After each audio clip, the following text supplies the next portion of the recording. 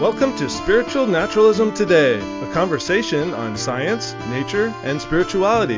Our program is sponsored by the Spiritual Naturalist Society with host Daniel Strain.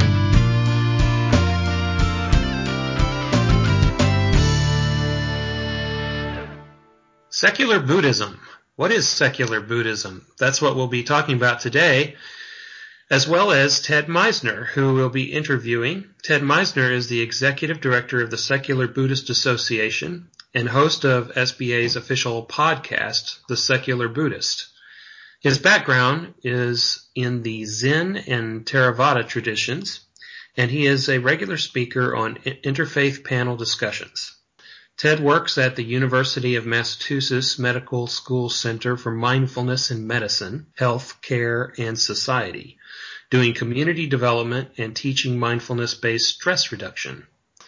Ted, thank you so much for being on our program today. I really appreciate your time.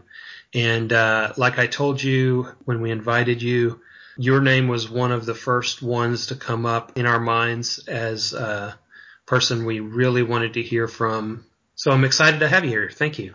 I am so very glad to be here, Daniel. Thank you so much for the invitation, and glad to see Jay and Brandon here with us as well. This is a really good group you've got, and it's just such an honor to be here and to have seen how beautifully the Spiritual Naturalist Society has grown from the beginning.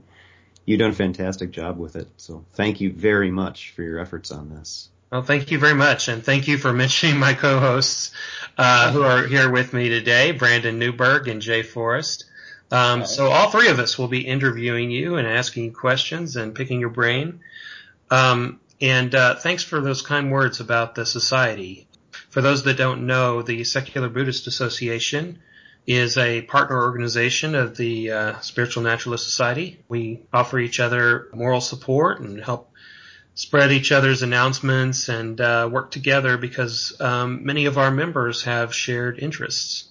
So I think I'm going to start with the obligatory question. You know what it is. Give me the elevator speech. What is secular Buddhism? So for those of you who may have visited a Buddhist center and you've gone in and you wanted to learn how to meditate, so you've heard some things about it in the popular press, and you found a group of people who are very sincere, very nice, very good meditators that might have started chanting, and you might have noticed statues of a religious figure proudly displayed in the center. And maybe that felt a little off, that there is a bit of cognitive dissonance with your own background as a contemporary Westerner. Maybe there was a conflict with your own religious beliefs, and things didn't quite feel right.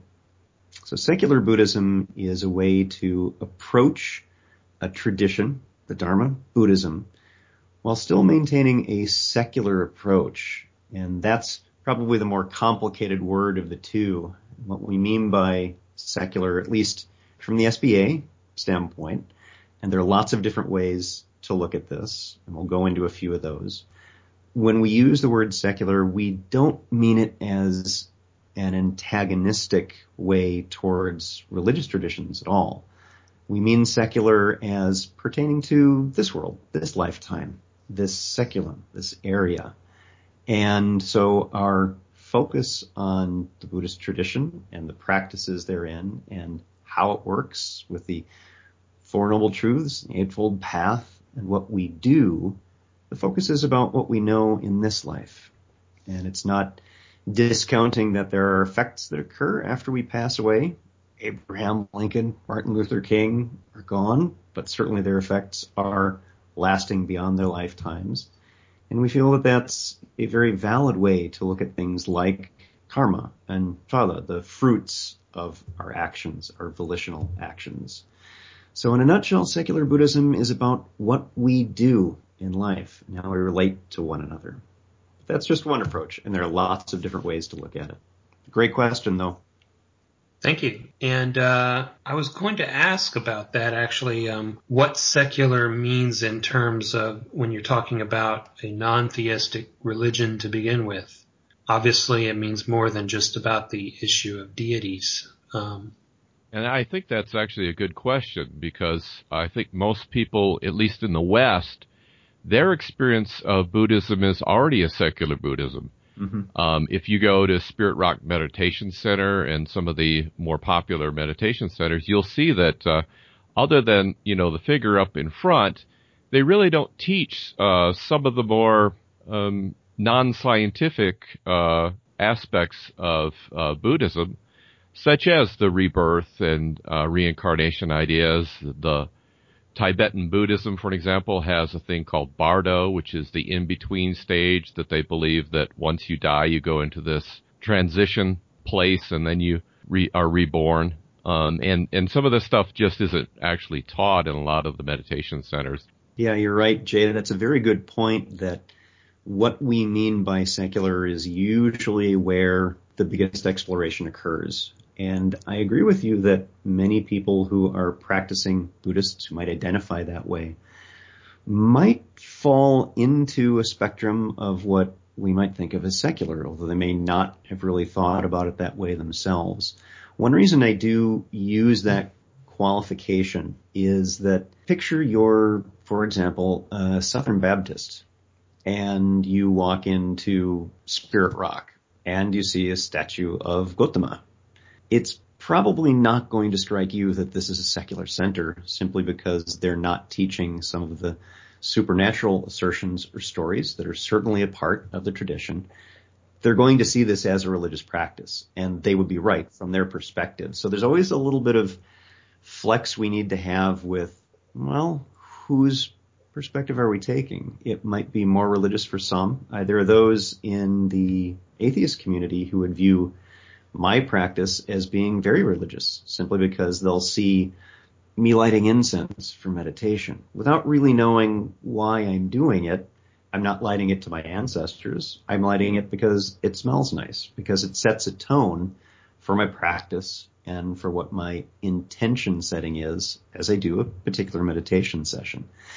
So secular may mean different things to different people. For some, it does mean an aversive response to the hierarchical structures that we might find in a religious tradition. It might be a pushback on the supernatural assertions. I also don't find those of value to me in my practice. But one thing I have learned over the years, and my way of thinking about this has changed and grown over time, is that it's not really for me to say that's not of value for you either, because I don't find it so. I think that's a good point. When I think of secular, I think of it as more wide encompassing and open hands. We're not, saying what can and can't be. We're just opening our hands to everybody. Those that... Yeah, it's a big tent. Yep. It's a big tent. That's very good. Very good. Yep. Yeah, and the focus really being, I think one of the advantages that secular Buddhism has, as I would suggest as a fourth tradition in Buddhism, is that it is based on our human experience. Whether you're that Southern Baptist or an atheist or a Muslim or a Hindu or a Jew, whatever your particular ideological stance is, what we do in secular Buddhism, how we approach that, is really based on what happens with us as human beings when we suffer, when we run into something that causes us to pause and maybe question deeply. And how do we deal with that? How do we perhaps create a little space in the moment to be more responsive rather than reactive? That's really the heart of a secular Buddhist practice. And it's a practice, because that's not easy to get that balance, to get that perspective. It's a practice, not a perfect. Exactly. Very good. Very good. Yeah, you're already kind of getting into something else I was going to ask about, which is some of our listeners may be unfamiliar with Buddhism itself. And so let's flip the question around then, and let me ask, what is Buddhism, specifically the baby part of the baby bathwater thing, that naturalists would find useful? Appropriate and appealing. Yeah, I think that is also a really good question, and this also aligns very closely with secular humanist views about things. The part that I often find helpful and why I identify as a secular Buddhist rather than secular humanist is I agree completely with the Secular Humanist Manifesto. If you've ever read that, it's a great piece of work. That's a terrific what. The piece for me that is missing is the how and the practices, what we do, how we get better at being excellent to each other, to paraphrase another Ted, is through a secular Buddhist practice. Now, when I say the B word, I'm typically not referring to the religion side of it. So often you'll hear people on the same thread on comments online, you will hear some people say, it's not a religion. It's, a psychological practice or an X or a Y or a Z. And for them, that may very much be the case. That is one way to approach Buddhism. For others, it really is a religion with all of the trimmings. And one could hardly observe a Tibetan ceremony in the Vajrayana tradition or Tibetan traditions and say, no, that's not religious at all. Yeah, it kind of is by any definition that you might cough up for a religion, including supernatural assertions and deities.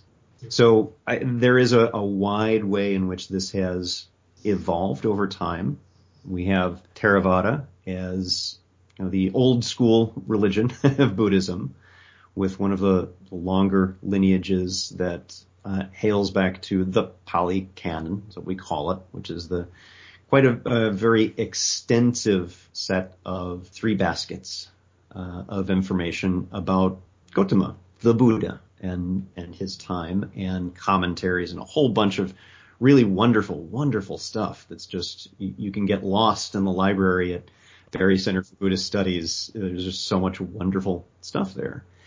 And then Mahayana, which grew out of a schism in that, until that point, single core trunk of the Buddhist tree, which led to something a little bit different, where instead of being focused more on personal enlightenment and ending of the rounds of rebirth, it introduced the bodhisattva ideal and shifted the goal towards emancipation for all beings. Again, a bit of a religious assertion. And then another version, a third of the main branches of the tree, is what we would call Tibetan Buddhism, Vajrayana. And for those who are listening who know that it's a lot more complicated than that, you're right, this is just broad strokes. It's an overview. And I would suggest that secular Buddhism is a new 4th branch of that tree because it is unique and distinct in its focus. It still honors the other traditions. Most of us who are or would define ourselves as secular Buddhists have an active practice or a background with that tradition.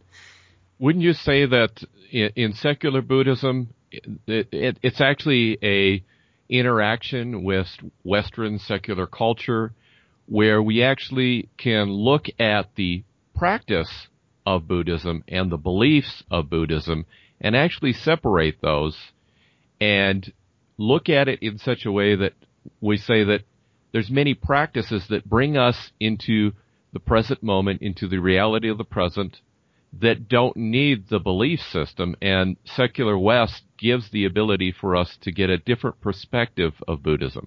So that the four noble truths become the 4 tasks. Right. As we talk about our friend Stephen Batchelor and his interpretation of Buddhism, I'll digress for just a moment to give a brief overview of what the heck we're talking about with those 4 noble truths in more contemporary terms that might resonate a little bit more with a naturalist worldview or secular worldview.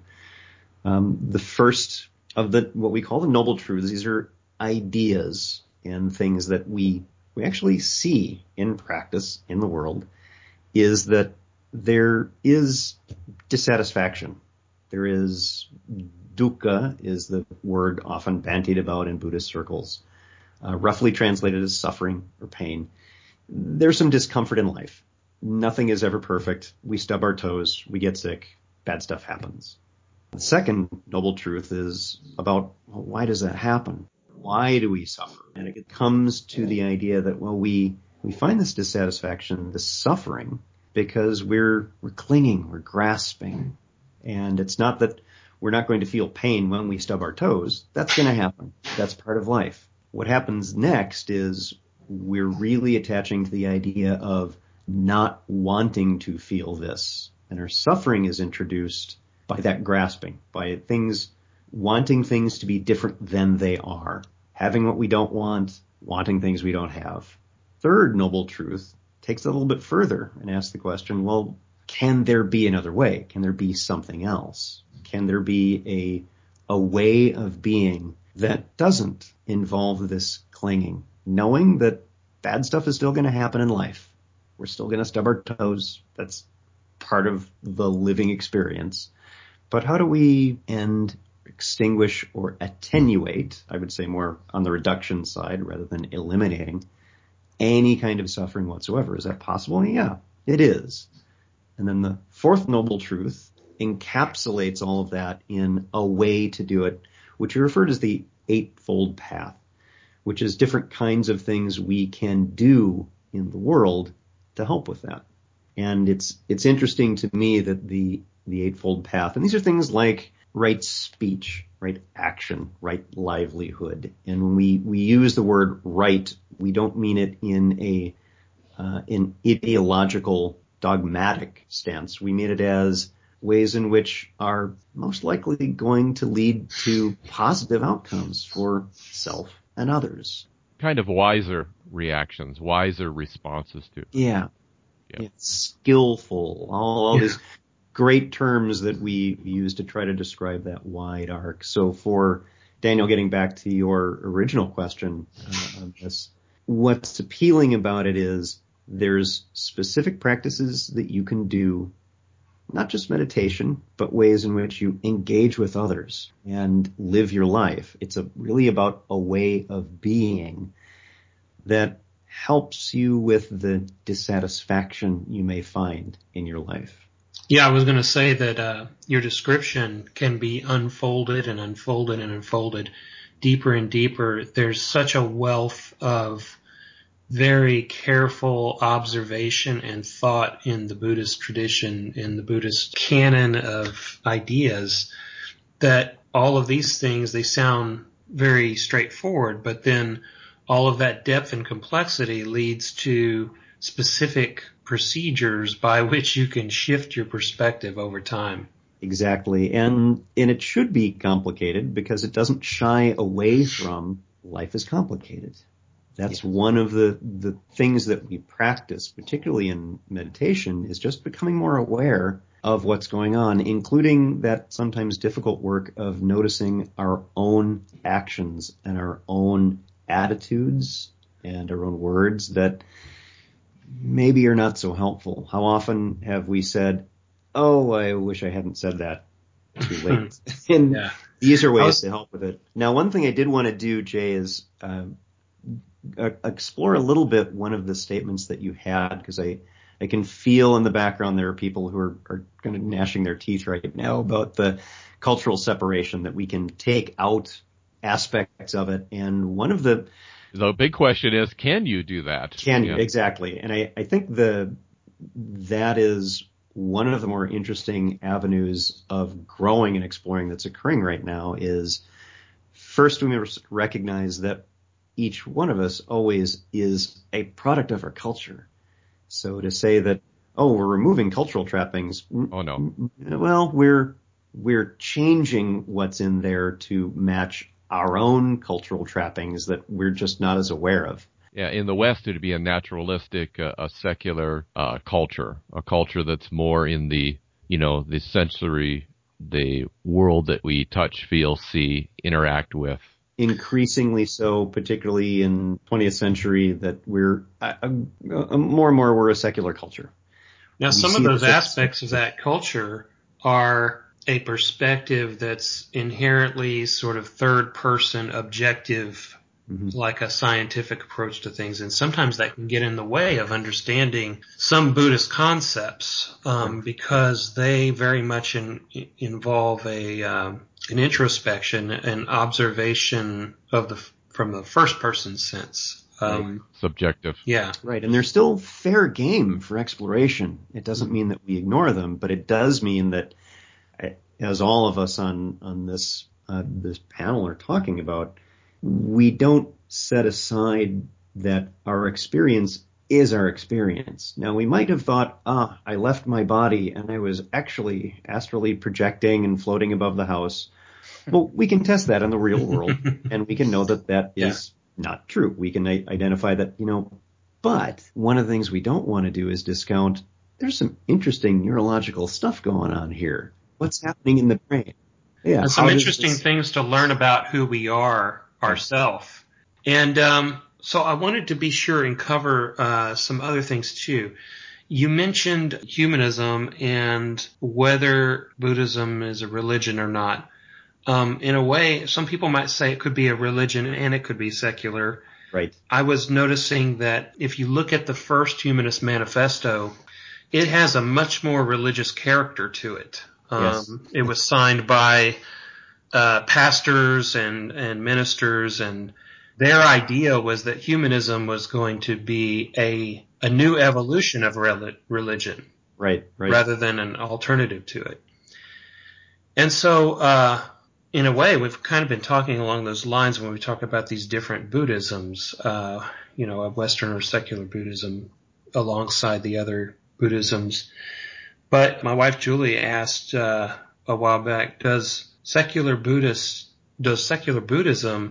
include bowing, bells, and incense? And you already mentioned incense. Bells and smells. Yeah, and I have to say that was one of the things that drew me to it. Not because I thought of it as, giving some homage to spirits or something, but because there's a whole sort of emotional and perceptive and subjective set of experiences that we naturalists, especially in the humanist tradition, have been very much absent and not looking at. And so I think those things have very specific functions in a spiritual practice that can do things that an intellectual approach alone cannot ever really accomplish in terms of transformation. And of course, there's variability with every person. For a number of people, having the bells and smells is a complete turnoff, and that in itself makes it very difficult to get into a space of openness that is so helpful for one's practice and just noticing what's going on.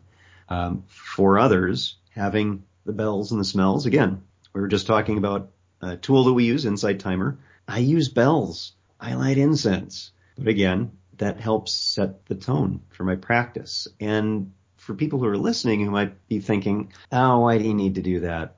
Well, picture your workday. You've had a long day, been kind of rough. Do you turn on some music? Do you maybe turn down the lights? If you're out on a date, what do you do? Well, there's setting a tone, setting a feeling tone for whatever activity that you're in to help foster growing in that activity. This is the same kind of thing for many people who do a more secular approach to it. It may look very much the same from a religious practice and being done for wholly non-supernatural reasons. It's perfectly natural reasons based on how my neurobiology responds to quiet and lower lighting and inviting that calm. And we see this happen in our heart rates. We see this happen in the different kinds of activity in the brain. It simply helps us practice. It's a way to engage with just being present with what's happening right now. So, Ted, would you say that one way of looking at it is saying it is a psychological rather than a metaphysical perspective? We're looking at it psychologically. When I light the incense, it is dealing with my psychology, getting me to focus. This is the time to come back from my mind wandering to the future problems or the past difficulties. It's a way to bring my psychology to the present moment. But it has nothing to say about what exists outside of the physical universe. Yeah, when typically with a secular approach, I'd say, Jay, that's a very good way to look at it, is for someone like me, maybe not so for others, but for someone like me, what you describe, that's what makes sense. Right. That's what I'm doing. It's, this is training the mind, even in the tradition, Bhante Gunaratna in his books. And for those who don't know who that is, he is the senior Theravada monastic on this continent. As I said, we're training our brains, we're training the mind, we're training the heart. And that's what we mean by this. Dalai Lama says the same thing. He's in many ways very secular in his approach. Yeah. Yeah. I've said before that one presentation I gave one time that the humanists and the Christians, for example, sometimes fall into the very same kind of view in that they both tend to look at everything as being about this list of beliefs, this list of stances. These are my opinions on things, or these are my positions on things. And that somehow makes them what they are, or makes them this or that label. And what I liked about Buddhism when I first encountered it was that it was the first time that I saw a kind of practice that was about a kind of system that was a practice. It wasn't just a list of opinions. It was, or positions. It was a practical means of self-development. And that's what we try to help promote in the society. And that's why secular Buddhism is such a welcome part of our pantheon of traditions that we respect. Yeah, it's one of the things that I run into frequently is people will send email or post on the site, I want to be a secular Buddhist, how do I join? And just the inherent problems with that phrase is and I have to really couch my response very carefully because I want to honor the position the person's coming from of this is how this kind of stuff works. And the idea that actually there's nothing to join. This doesn't cost anything. In the same way that how do I join to become a runner? It's like, oh, you just run. Yeah. Something you do. How do I join as a breathing person? Just breathe. It's okay. And that's very different because people want to have lists. They want to know, but what is your ideology? And I say, look at our guiding principles, but that's as much as we're probably ever going to go into it, these broad strokes, because it is meant to be inclusive. It is about our human experience, and we don't want to try to nail down, here's what your experience must be based on what we've decided. No, your experience is your experience.